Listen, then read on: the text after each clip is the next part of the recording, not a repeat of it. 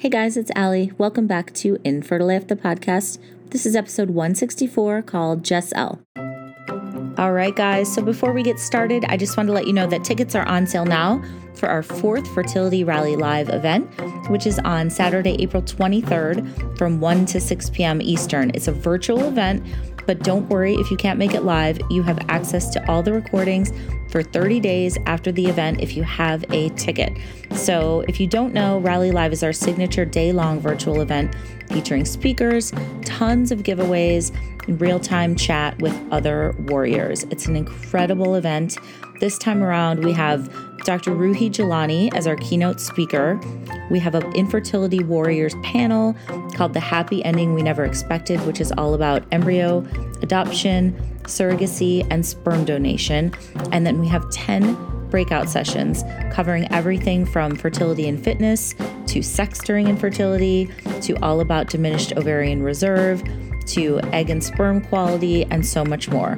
We also have an afternoon reset with JC Gossett, who's the founder of The Class, and all ticket holders get an epic swag bag, including a free 30-day trial membership to The Class, which is a really cool virtual workout you can do.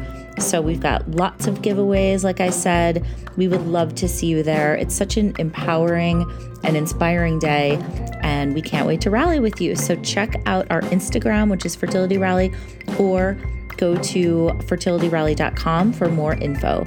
And we hope to see you guys there either on the 23rd live or anytime 30 days after. All right, guys. So I'm so excited for you to hear my conversation today with Jess, who I met through Fertility Rally. She is a Fertility Rally member, and she is just a wonderful person in so many ways. She's funny. She's cool. She's going to tell us all about today what she and her wife, Anne, have been going through trying to have a baby. So she is still in the midst of her story. She's been through a ton of shit. She's going to tell us all about it. So thank you so much, Jess, for sharing your story. And thank you to Anne as well. Without further ado, this is Jess's infertility story.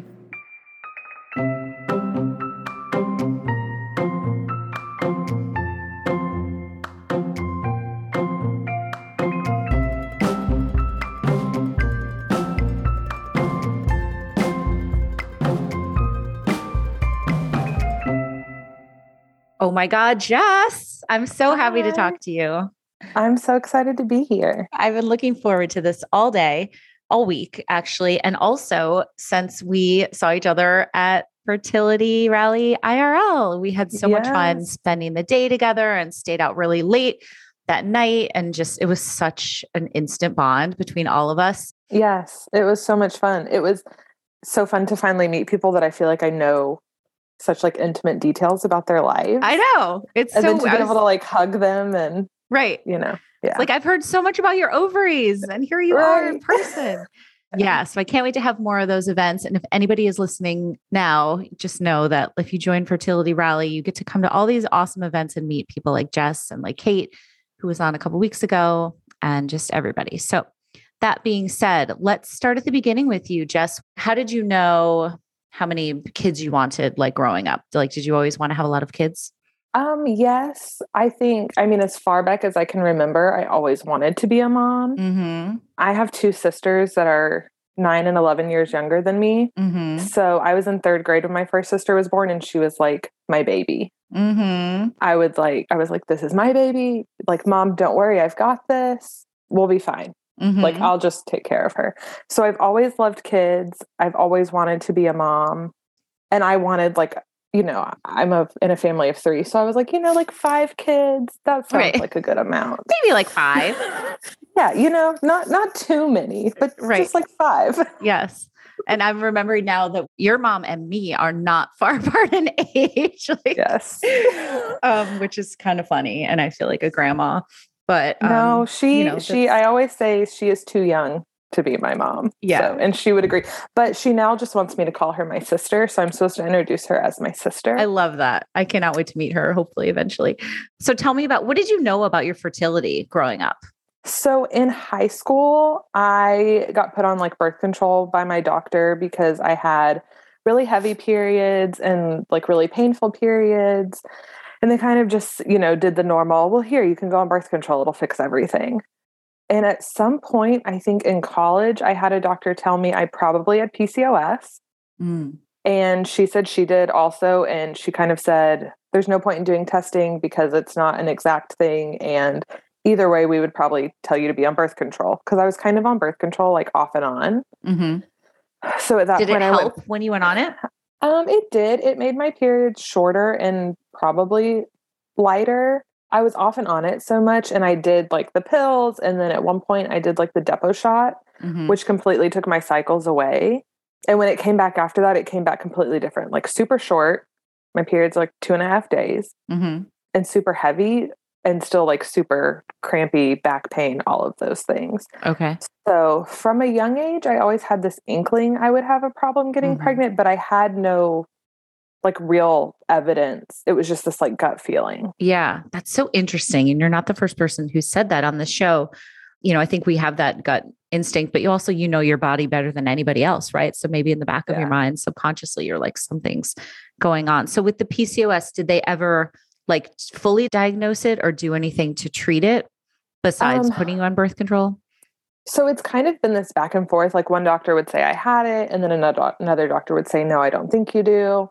I had like my hormones tested, and my like testosterone was high, but then years later I had it run again and it was fine. So it's been this like up and down until recently when I saw a reproductive immunologist, and they said, you definitely have PCOS. Like I have polycystic ovaries. I am again at a point where my hormones are like not where they should be. So I think it's just official. How do you feel like day to day? Do you feel shitty? I don't feel like I notice it a ton day to day. Yeah. But I don't know if that's just because I'm used to how I feel. Like this is how I've always felt. So it's kind of hard for me to judge, I guess. Yeah, that makes sense. All right, let's fast forward a little bit. Tell me how you met your wife, Anne. We met at a happy hour at a Tex-Mex restaurant through a mutual friend. Perfect. Yep. And was it like instant chemistry? Well, her girlfriend at the time showed up. Whoops. So I guess instant no, but that relationship was like ending kind of when we met. I like to say I kind of just like wore her down until she was, I was like, I know you like me. It's fine. I think there was a little hesitation on her end because like, we have an age gap. So we're just over 10 years apart. Okay. But we just say 10 because she says over 10 is too much. Yeah. You don't need to get all specific. Yeah, right. So there was that. And then obviously coming right out of a relationship, like she wasn't looking to jump right into one. But we kind of started hanging out and have just continued to hang out every day since. So it kind of just happened. And yeah. Okay. So when did you know that you wanted to get married? I would say pretty soon after meeting. I think we were both kind of on the same page. Like I knew she was my person. And I think she kind of quickly felt like this relationship was different than her past relationships. We met in 2014, got engaged 2015, married 2016. So. And then did you guys talk about family and having a family, expanding your family? We did. It's kind of this running joke on our first like official date that she told me she never wanted to get married and never wanted kids. And so I cried. Because at that point, I already knew we were going to get married and have kids. Right. Well, maybe it's coming out of the relationship that she was in, right? Like she didn't know you. And then you changed everything. Right. And she had a lot more like internal struggle with like being gay and like how a family would look. Because it's, in a same-sex relationship, right away you're going to need help, like reproductive assistance. Right. So I was also this younger, I didn't have all those like preconceived things in my head. And I was just like, well, if I want a family, I'm going to have a family. Like, I'll just make it happen. Yeah. Were you always pretty comfortable in that way, or did you ever kind of struggle with it? I think I was. So I wasn't really like out or anything before I met her. I had kind of dated this other girl, like sort of. And then I met Anne and it was kind of just like, oh, this is my person. She happens to be a woman. Like it wasn't anything on my list of things my person needed. Like be a man, have a penis was never on there. That wasn't at the top of your list? It wasn't. It was, kind and compassionate and loyal and caring. And Anne is all of those things. Yes. So it kind of just Aw. so happened that she was a woman, and Right. that was just that. And it was never this big deal for me. Okay. That's so So yeah, interesting. I think that more and more, and I hope, because I feel that I'm on your same wavelength where it's like love is love, So I hope that more people are going into relationships feeling that way. Like my I person hope could so. be, as long as this person has these qualities, like what does it matter that, the gender or whatever? Right. Yeah. That's pretty awesome. So okay, so you guys got married. Tell me about the wedding. It was amazing. So I'm from the area where we live, and Anne is not. So Uh-huh. she has no family here. Her like friends from college, her best friends are kind of all spread out. So everybody came into Houston, Uh-huh. and we just had a big, huge party. Uh-huh. And it was so much fun. We joke about all of our friends. We had a few friends who would overserve and had to get taken home. Uh-huh.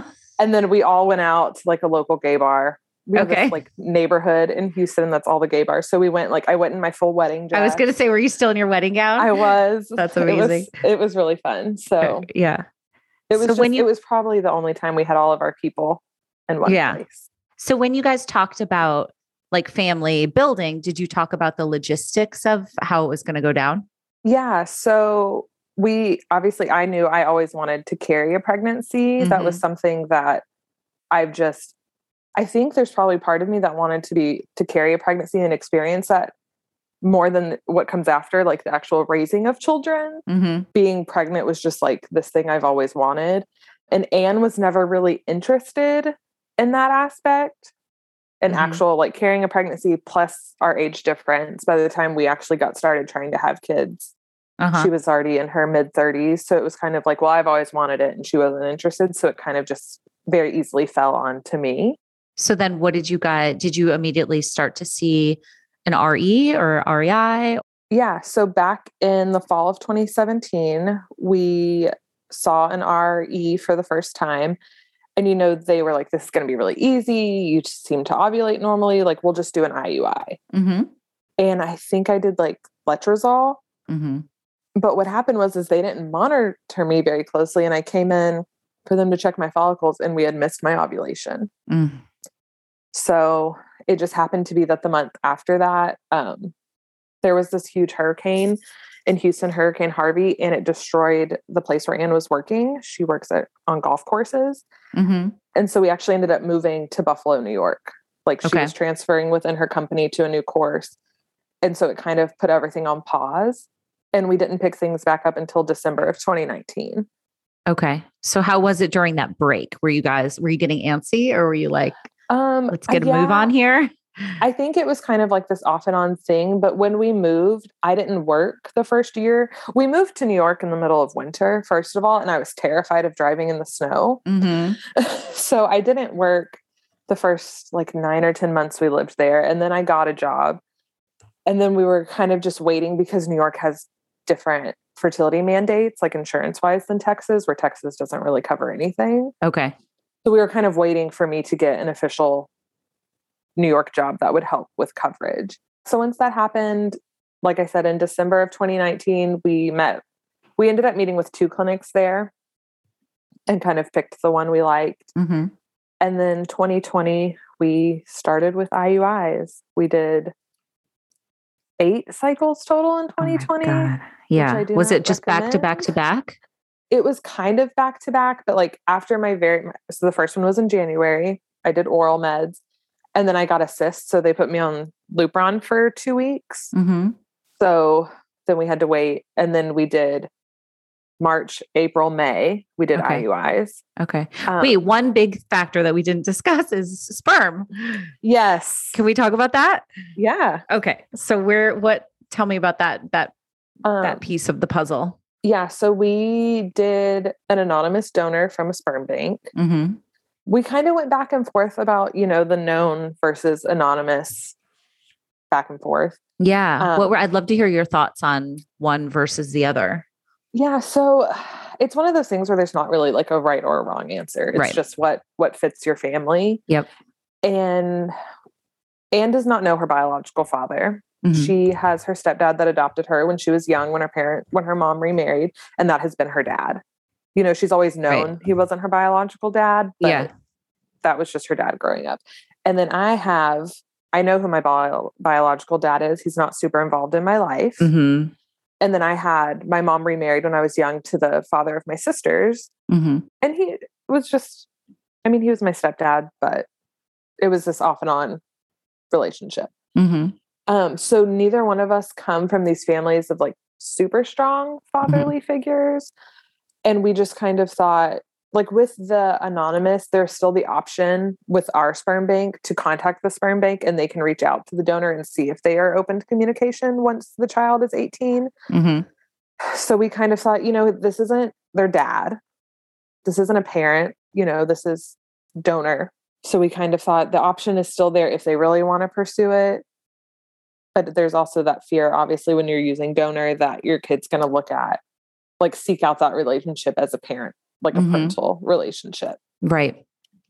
So yeah, so we opted for anonymous sperm donor. We considered doing a known donor because we had a few men in our life that we felt like would be good. Right. But the risk of ruining a possible friendship was just too high of a risk for us. Yeah. So we went the donor route, the anonymous donor route. And then did you have to buy like a whole bunch at once? Like, did you just stick with that one donor? Or did you go through a couple different ones? We had one donor. I know you recently had somebody talking about a donor shortage. Yes, the great sperm shortage of 2020. Apparently. I had no idea that was a thing. And I think all of our samples, so we used the same donor until, like, spoiler alert, we went to IVF. But I think all his samples were frozen in like 2014. Like they were older. So yeah, we would buy 1 to 2 vials at a time because it's like $1,000 a pop. Yeah. So really that's all we could swing was doing 1 to 2 vials at a time. I think they give you a deal if you buy like 8 or 10. And I was like, I can't afford that. Yeah. So like, it's like buying a car. Yeah, exactly. Yeah. So yeah, we would do 1 to 2 vials at a time. They would ship it to our clinic and then they would just hold on to it until we used it. But we did all this time. We had frozen sperm sitting in Houston from that very first IUI. Okay. Where they missed it. So it was just sitting in Houston and I looked at having it shipped to New York and it was going to cost more than buying a new vial from the sperm. Wild. Bank. Yeah. It's so wild. Yeah. And the prices just go up year over year. Like every year I get a letter about their prices increasing and their shipping increases. Yes. All right. So you're going through IUI after IUI. And what was going on with you guys, like relationship wise? Like, how was it going? It was good. I mean, I think a lot of women can experience it. Kind of just all falls to the person doing the treatment, especially because we were 2 women, you know, Anne didn't have to give anything. She wasn't a partner that was like giving their own specimen or anything. So, I mean, she came to as many appointments with me as she could. There was a short time at my clinic where partners couldn't come, but it was very, very short. And we actually did not experience any delays, luckily, with COVID because I was in the middle of a cycle when they shut down and they shut down new cycles. They didn't shut down current cycles. Okay. Got it. And that was actually a cycle where I had a chemical pregnancy. And so by the time we got all of that resolved, I had to do like methotrexate. They were back open and in full swing by the time we were ready for another cycle. So we didn't have any delays. Okay. So can we get into that a little bit? You don't have to if you don't want to, but the chemical. Yeah. I never had an emotional attachment because my HCG was so low. I never got a positive pregnancy test at home. So, you know, you're going for your beta and they called me and I think my HCG was like a 5. And so they were like, it's not viable, but it's technically not negative. So we need to track it down to 0. And it didn't just go down. It bounced around. It would go up a point, down 2 points, up 1.5 points. So we ended up doing the methotrexate just because at that point it was considered like a pregnancy of unknown location. Right. Okay. And so they wanted to just get it handled. So how did you do on the methotrexate? I was really sore because I had to get like 2 shots at once in my butt. So I had 2 nurses. And that was my first experience with a shot in my butt. So that was fun. That's a good time. Yeah. I think it made me pretty tired and I was pretty sore. But other than that, I mean, it worked really, really quickly. I didn't have to do a second dose or anything. Okay. So, That's good. yeah, it was, I would say overall, it was pretty easy. And I think it also helped that I didn't have that emotional connection. Right. Like I didn't see a test and plan for this baby that was coming because I didn't really. And I think also at that point, I was still so new. I really didn't fully know what a chemical pregnancy was. Yeah. So it's kind of been more in the last year. I've kind of looked at it a little more like a loss. Right. Yeah. I understand what you're saying. I was talking to somebody else the other day and, you might've been on this group call with Fertility Rally, but they were talking about, their numbers started out pretty low, but it was like higher than a 5. So it took a while to go down, and it was like several weeks, and you can't really do anything till it's back down to 0. And they were saying like waiting to be unpregnant is like torture. Like it's like a unique form of torture. And I was like, that's so terrible that, so many of us have to go through something like that. So, I can relate to your number. And if anybody's going through that right now that's listening, I'm so sorry. It's so rough because you're like in this limbo period, and it's like just this shitty situation. Nothing good is going to happen at the end, Right. Yeah. It's like you're so ready for that next step, but you're also like typically mourning what should have been. Right. Exactly. And waiting to be unpregnant. I mean, waiting in all of this is terrible, but it is a very unique, special, terrible. Yep, exactly. Okay. So what happened next with you guys? So after that, we did another IUI. It failed.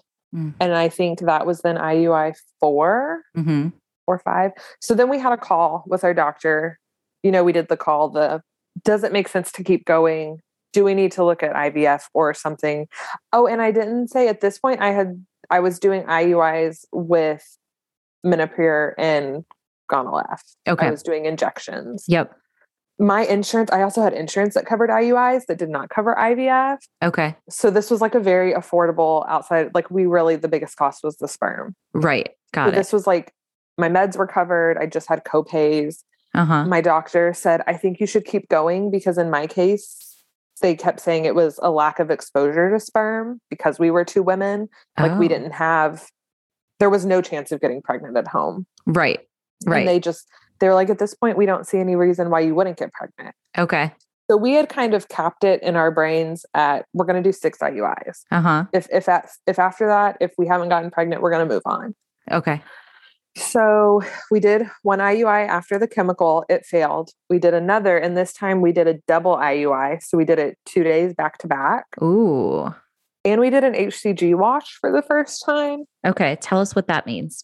So the day before my IUI, they mix up the HCG, like the trigger shot, and they wash it into your uterus. It's actually very similar to getting an IUI. It's very quick. I didn't feel anything. And I guess from my understanding, it's supposed to kind of make your uterus a little more sticky and like encourage a fertilized egg to implant. So interesting. Yeah. I had never even heard of it until when we did that call of, is there anything we can do if we're not going to move on at this point? They suggested that. And we were like, sure. Good to know. So is that something people can ask for if they're like in the IUI circuit? Okay. What they had me do is I triggered with, instead of like the whole 10,000 IU or whatever, they used like a small amount for the wash. It wasn't even half. And then I triggered with the rest and I still ovulated fine. So I guess that is, my clinic also does it for FETs. Okay. So are you happy with your clinic overall? I love my clinic. Okay. That's good. Can I say my clinic's name? Sure. Yeah. If you want to. So I'm at CNY and I'm at the one in Buffalo, and I feel like CNY kind of has like, I feel like a lot of people like love it or hate it. Okay. And I've gone to other clinics and they've kind of been unsure. CNY is very affordable cash wise. That's kind of what they're known for. I ended up there just because I was local, but I mean, I loved it enough that now I live in Texas and I fly back to New York to go to them. I feel like the staff there is very invested in us and having success. And I think that is a very important connection to have when you're at a clinic. Yes, totally. Yeah. Okay. So I love them. Yeah. All right. So keep going with your story. Yeah. So we did our double IUI. We got pregnant, like officially pregnant, like real pregnant. Okay.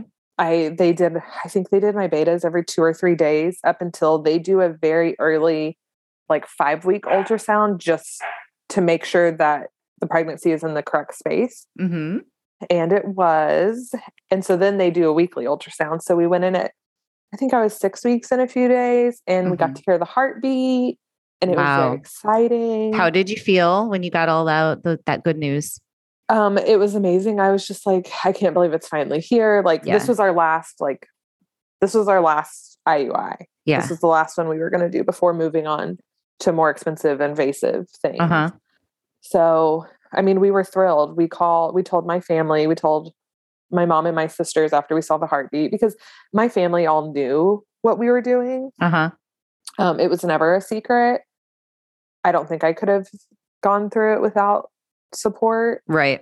So we told all of them. Everyone was very excited. And this was going to be like the first grandbaby, all the things. And then we went back the next week at 7 weeks and a few days, and there was no heartbeat. So sorry. And that was a gut punch. Yeah. Yeah. That so was tell really me hard. about that. That's like the most nightmarish moment for so many people to hear those words, right? Yeah. So it was actually, our doctor was doing our ultrasound that day. And I mean, we were completely oblivious. We didn't, except it was taking her a little longer. Uh-huh. And then I think Anne realized it first. Uh-huh. I think I was just like in this la la land. Yeah. Of like nothing bad would happen. Yeah. And she said those words, "I'm sorry, I can't find a heartbeat." And we just crumbled. Yep. Crumbled. That's such a good description for it. Yeah. Yeah. And of course, right after that, because of COVID, at that point they highly suggested a DNC to test the products of conception, because at that point she kind of said, it has been a little tough to get you pregnant. So she was like, I would like to know if this is a chromosomal issue, or if it's not, we can do testing on you. My clinic believes one miscarriage is one too many, and they will run recurrent pregnancy loss after one, like confirmed normal. I guess if the fetus is normal, they will run recurrent pregnancy loss testing. Okay. That's interesting. Yeah. So we opted for the DNC, which of course meant they had to give me a COVID test. Right. As I'm like bawling, the nurse came in to do it, and then she had to leave us because I couldn't stop crying long enough for her to do it. So we went like that next week, had a DNC, and then they track your HCG down to 0. And I actually had to drive to I didn't have an OBGYN in Buffalo, and that clinic was not doing like surgical procedures at that location. So I had to drive over to Syracuse, which I think was like 2 hours. And we spent the night. We did that. And then they were tracking my HCG, and it wasn't dropping. Yeah. And they weren't sure why. So they did an ultrasound. The surgeon had missed, or the doctor had missed everything. Oh my God. So here we are. Meaning what? Everything, the sac, the baby, everything. You could see it all on the ultrasound. So. Oh, wow. Yeah. And we had just gotten a letter from the lab saying they could only find my DNA in the tissue that was sent. And we were like, well, great. They didn't get it. So now we're not going to be able to do this testing. Well, it turns out they didn't get it because it was all still in me. Oh my God. So I had to have a second DNC. And so then that just happened to be, we were going on vacation to Lake Placid. So on our way, we just stopped by the clinic and had a DNC on our way to vacation. God. So this is like fall of 2020? Yeah. This is October at this point. Yeah. Okay. So we did that. They told me they were going to get they confirmed it via ultrasound, like after he did it.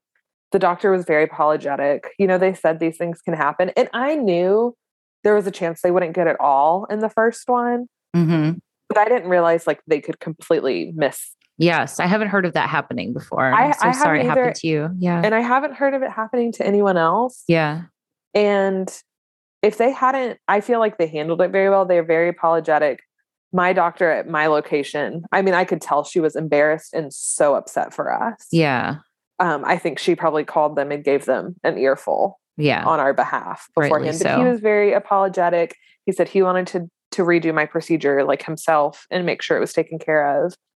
They covered like all the anesthesia. Like I didn't have to pay for both procedures, which I would have fought it, but they offered it. Yeah. It was just like, we are so sorry. That's good. So yeah, we did that. We went on a vacation. We came back. We checked my HCG. It went down.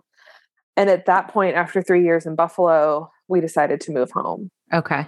Part of Yeah. it was COVID, and we never made like a core group of friends in Buffalo. Uh-huh.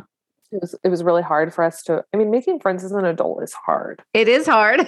It's Unless so you're at a hard. fertility rally event. Yes, unless you find a fertility rally. And I'm so sad that nobody's like, there's not very many people local to me. Yeah. But yeah, it was really hard. And at this point, so when I first got pregnant, that's when I found Blair on Instagram. Uh-huh. And it was like we were pregnant at the same time. Okay. So my due date and her due date with Hadley were right around the same time. Oh, right. Okay. And I don't know how I stumbled across her. She must have been on like my explore page. Uh-huh.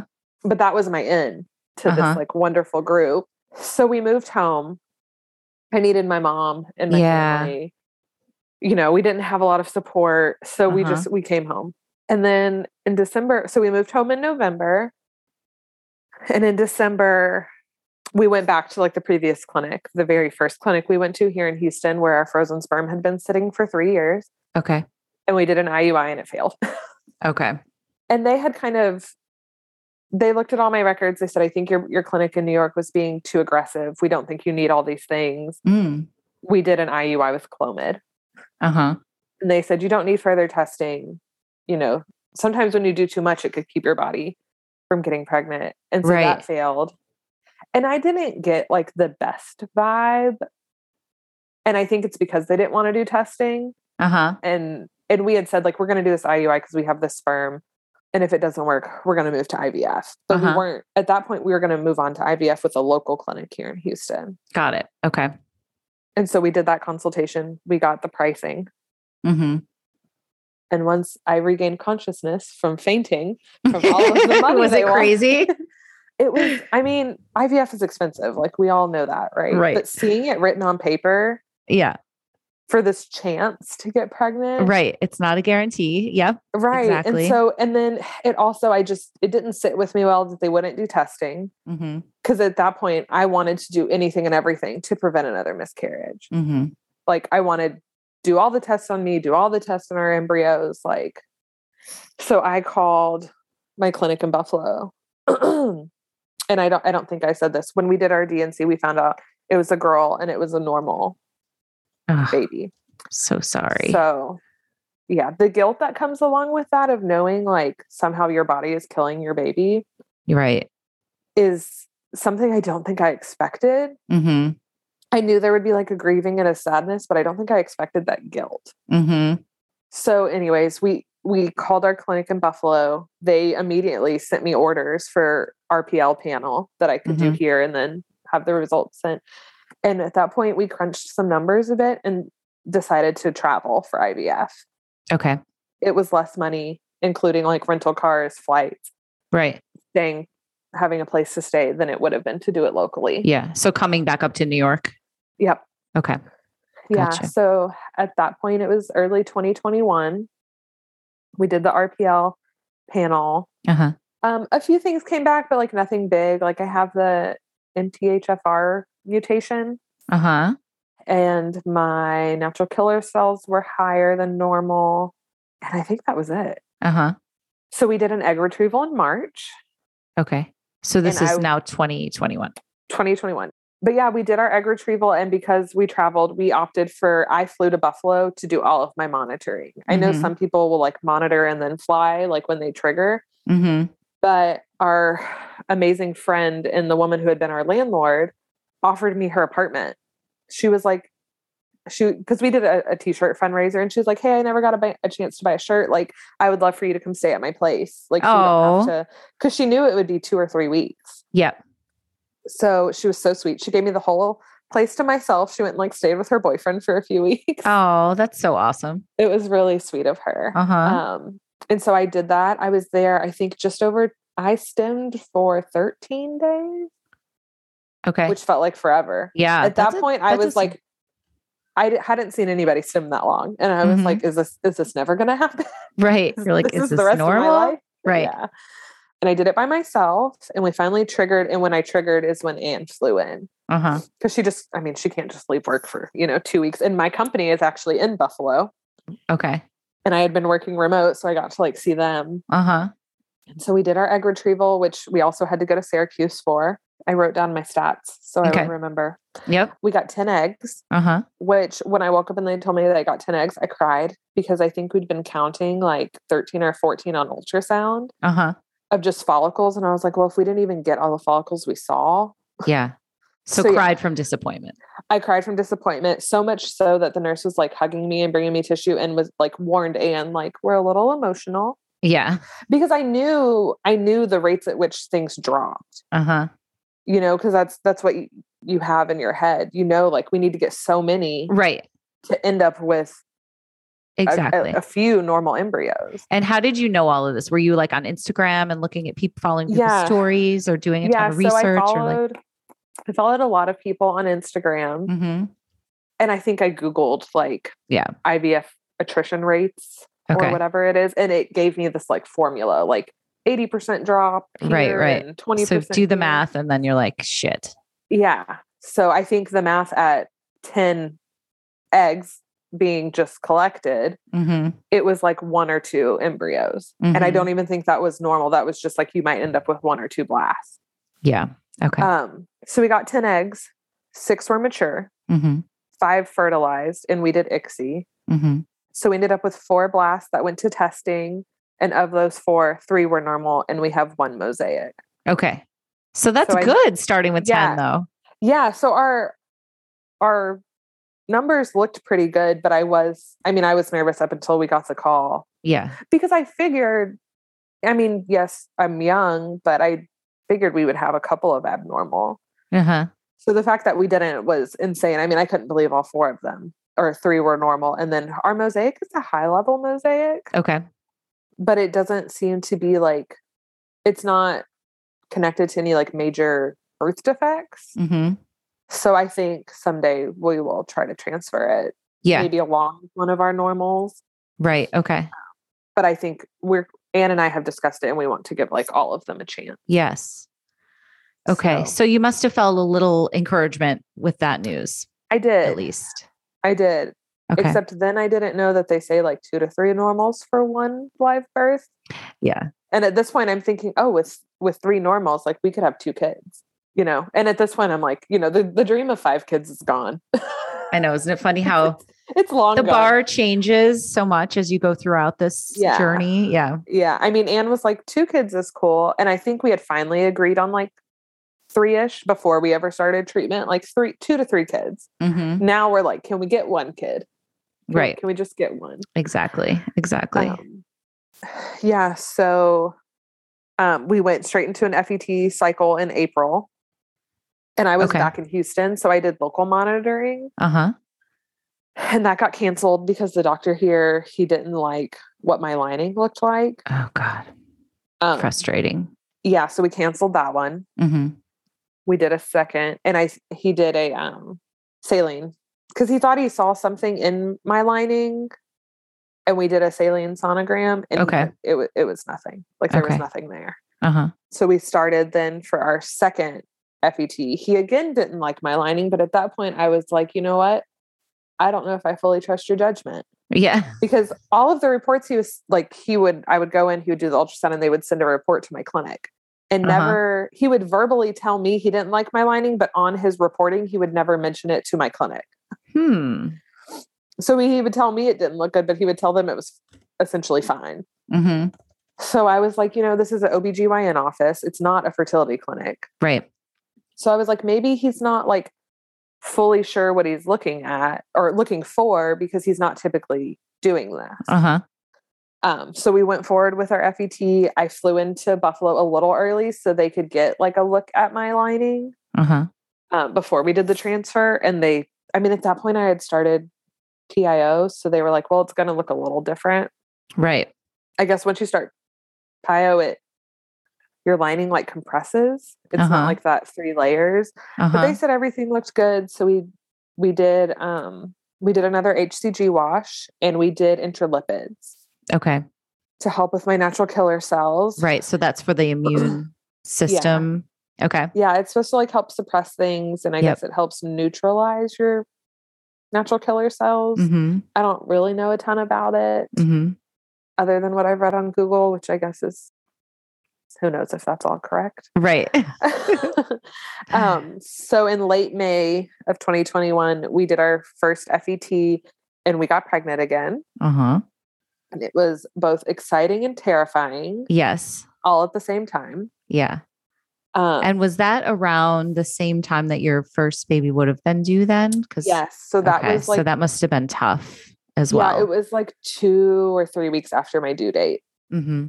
And so that was like it was hard. Mm-hmm. But I think the fact that we were so close to like, that we were actively taking steps to try again, I think I felt a little better. Yeah.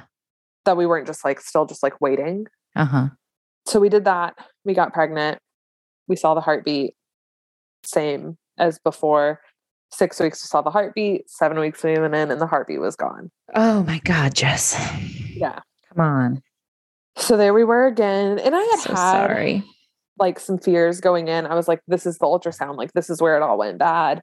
I had told my family, like, I'm really nervous, but everybody was like, once you have a miscarriage, the chance of it happening again is so low. Unless you're in that small percentage, which I luckily get to be in. Right. That it does happen again. Right. So many of us are on that wrong side of the statistics where they're like, oh, there's a slim chance, but we're the ones. Yeah, that's where we all are. Right. Yeah. So that was devastating again. And that time we knew before the ultrasound tech ever said it. Mm-hmm. Like at that point, I feel like we got to where we kind of knew what we were looking at. And this doctor's office had like the big screen so when you're laying down, the screen's in front of you. Right.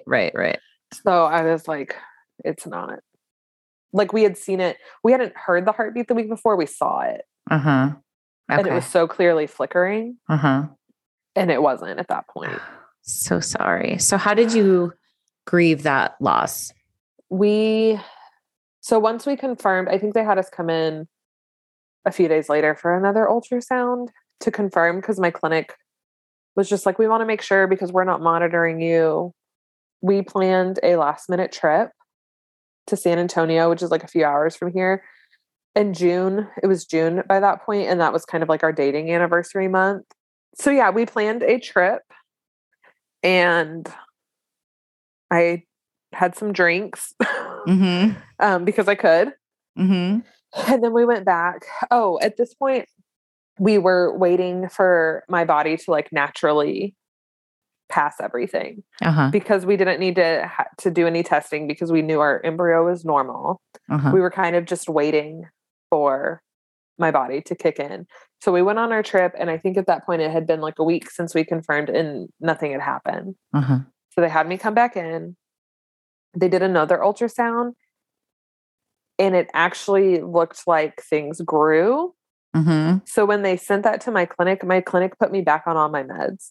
Oh my God. Like I had to do PIO again. I had to start taking my estrogen, like everything. So were they thinking it was going to be okay? Yeah, they just weren't sure. They wanted me to get a repeat ultrasound, but until that happened, they wanted me to be back on my meds. So then I was freaking out because I had drank that weekend. Yeah. That like, well, great. Now it probably would have been okay, but now I've ruined it. No, but I hadn't. The local doctors assured me like, this can just happen. 100%. It's been a week and it grew by like what would have been the equivalent of like a day. Yeah. But I guess also like, I mean, when fetuses are like so tiny, even measuring, like you could have 2 ultrasounds measure back to back and it could be different because it's such a tiny thing they're measuring. So at that point, because my body hadn't kicked in, we opted to go the Woot, the pill up the hoo-ha route. Was it way miso, up in there? Miso, whatever. I don't even know what it's called. But we opted to do that because I was worried. When you're on the wrong side of statistics, you're just waiting for every bad thing to happen to you. Yeah. And because I'd already had 2 DNCs, I was like, I don't want to have another DNC because I now know what Asherman syndrome is, and I don't want scarring because I know that's just an added hurdle to get through. So we were trying to avoid that. So we did the pill. It was terrible. Yeah. That was not at all a fun experience. We like planned a day. Anne couldn't be home. She had to go to work. So my mom and my sister stayed home with me and like watched movies and sat on the couch as I like ran back and forth to the bathroom. Oh God. Yeah. So I did that, and then I came in, and that was across July 4th weekend. Uh-huh. So now I think I'll always remember that, like July 4th. Oh, wow. Yeah. So I went back in, and they did an ultrasound, and while I had been passing like clots and stuff, it wasn't enough. So I did a second round of the pill, and it just really didn't do anything. Like at that point, I wasn't bleeding at all. So it ended up I had to do another DNC, Oh, God. which it was like, You've I been wanna through avoid so a much, Jess. DNC. Yeah. My poor like OBGYN, she felt so bad because she was like, I know you wanted to avoid this, and now we've put you through all the things just to have to do this anyways. Yeah. And after she did my DNC, she was like, it was a tiny piece. Like it was just this little clot that just wouldn't pass. Uh-huh. And so she just like, it was really quick. She just went in there, scooped it out, and it was fine. But she was like, this happens where it's just this tiny little bit Yeah. of tissue that won't come out on its own. Yeah. So we did that. And then from there, so my local OBGYN my like OBGYN office doesn't do like assistive reproductive stuff. Mm-hmm. I'm not sure why they don't. So they don't do like Clomid or Letrozole, but she does have a lot of patients that have seen reproductive immunologists. Mm-hmm. So she had kind of suggested that. My clinic had suggested that option.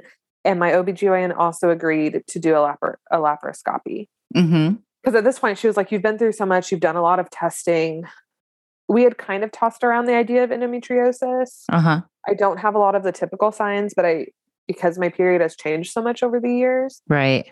But she was totally open to it. She was like, I think we should do it. Mm-hmm. Because she was like, there's only so much you can do. And this is one thing you haven't done. Mm-hmm. So we did that. She found stage 1 endometriosis, and my ovaries were stuck to the back of my uterus. Oh my God. Yeah. Which she said she would have, that's typically something you see with like a higher stage of endo. Uh-huh. But she unstuck them. Uh-huh. I'm sure that's the medical term. Right. Yes, exactly. She cleared all the endo. She did like an hysteroscopy while she was there. She looked at everything. One of my tubes was blocked, so she went ahead and cleared that. Okay. Just in case we ever want to do an IUI is what she said. Sure. She's like, in case you ever want to take a step backwards. Yeah, while you're in there, might as well get it all. Yeah, she's like, I'm in here, up. so I'll do it all. Yeah. Mm-hmm. So she did that, and I was in tears going into surgery because I was just like, what if you don't find anything? Mm-hmm. So when she called Anne to say like, this is what we found, she said, do you think this is enough? Do you think Jess is going to think it was worth it? Like she was so worried it like wasn't enough. Yes. But it was enough for me. So we did that. And we did this all while waiting to see an RI because I was on like a 4-month wait list. Uh-huh. So December of last year, I finally went to Chicago. Uh-huh. Because I just really like having a doctor, like different doctors in different states. Yeah, you're like I'm just trying to tour the country. You're like, I was going to say bi-coastal, but not really. But you're just a traveling woman, trying them all out. Yeah.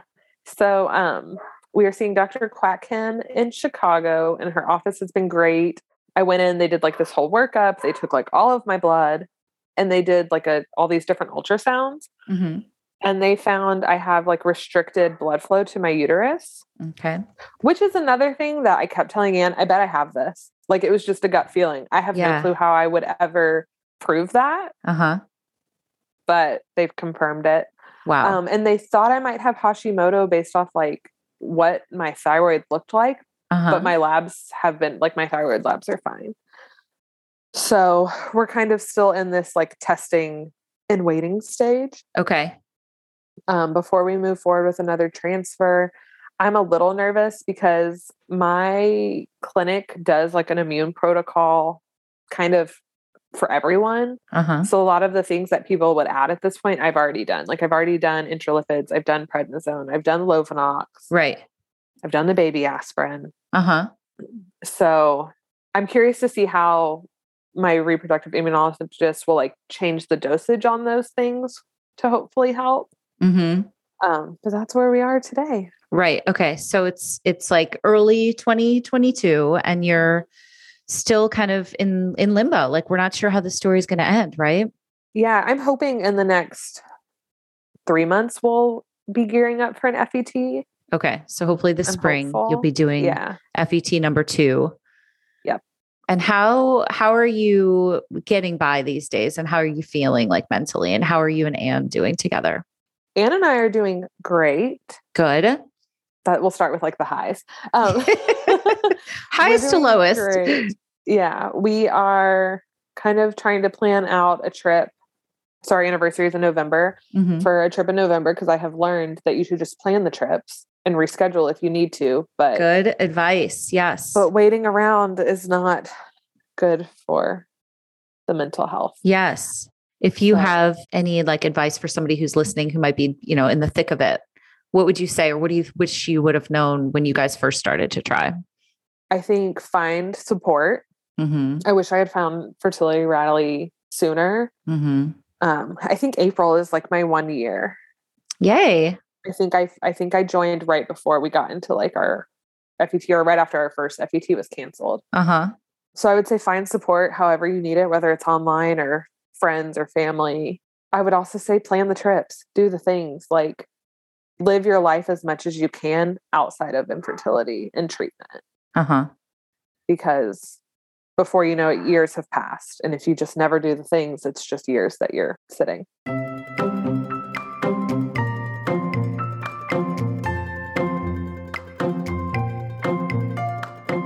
All right, guys. Thank you so much for listening. And thank you so much to Jess. I love you, girl. I'm rooting for you always. So we will continue to follow Jess's story. And another reminder that if you guys want to check out Fertility Rally Live, it is on April 23rd. You don't have to come live. It is virtual, but you don't have to come live.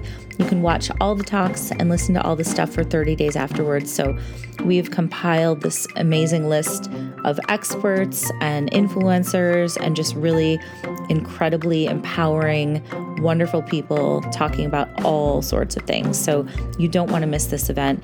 If you do come live, you will definitely get some sort of giveaway. Everybody walks away with something.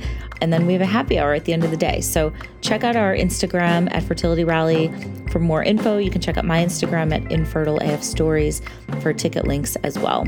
See you then.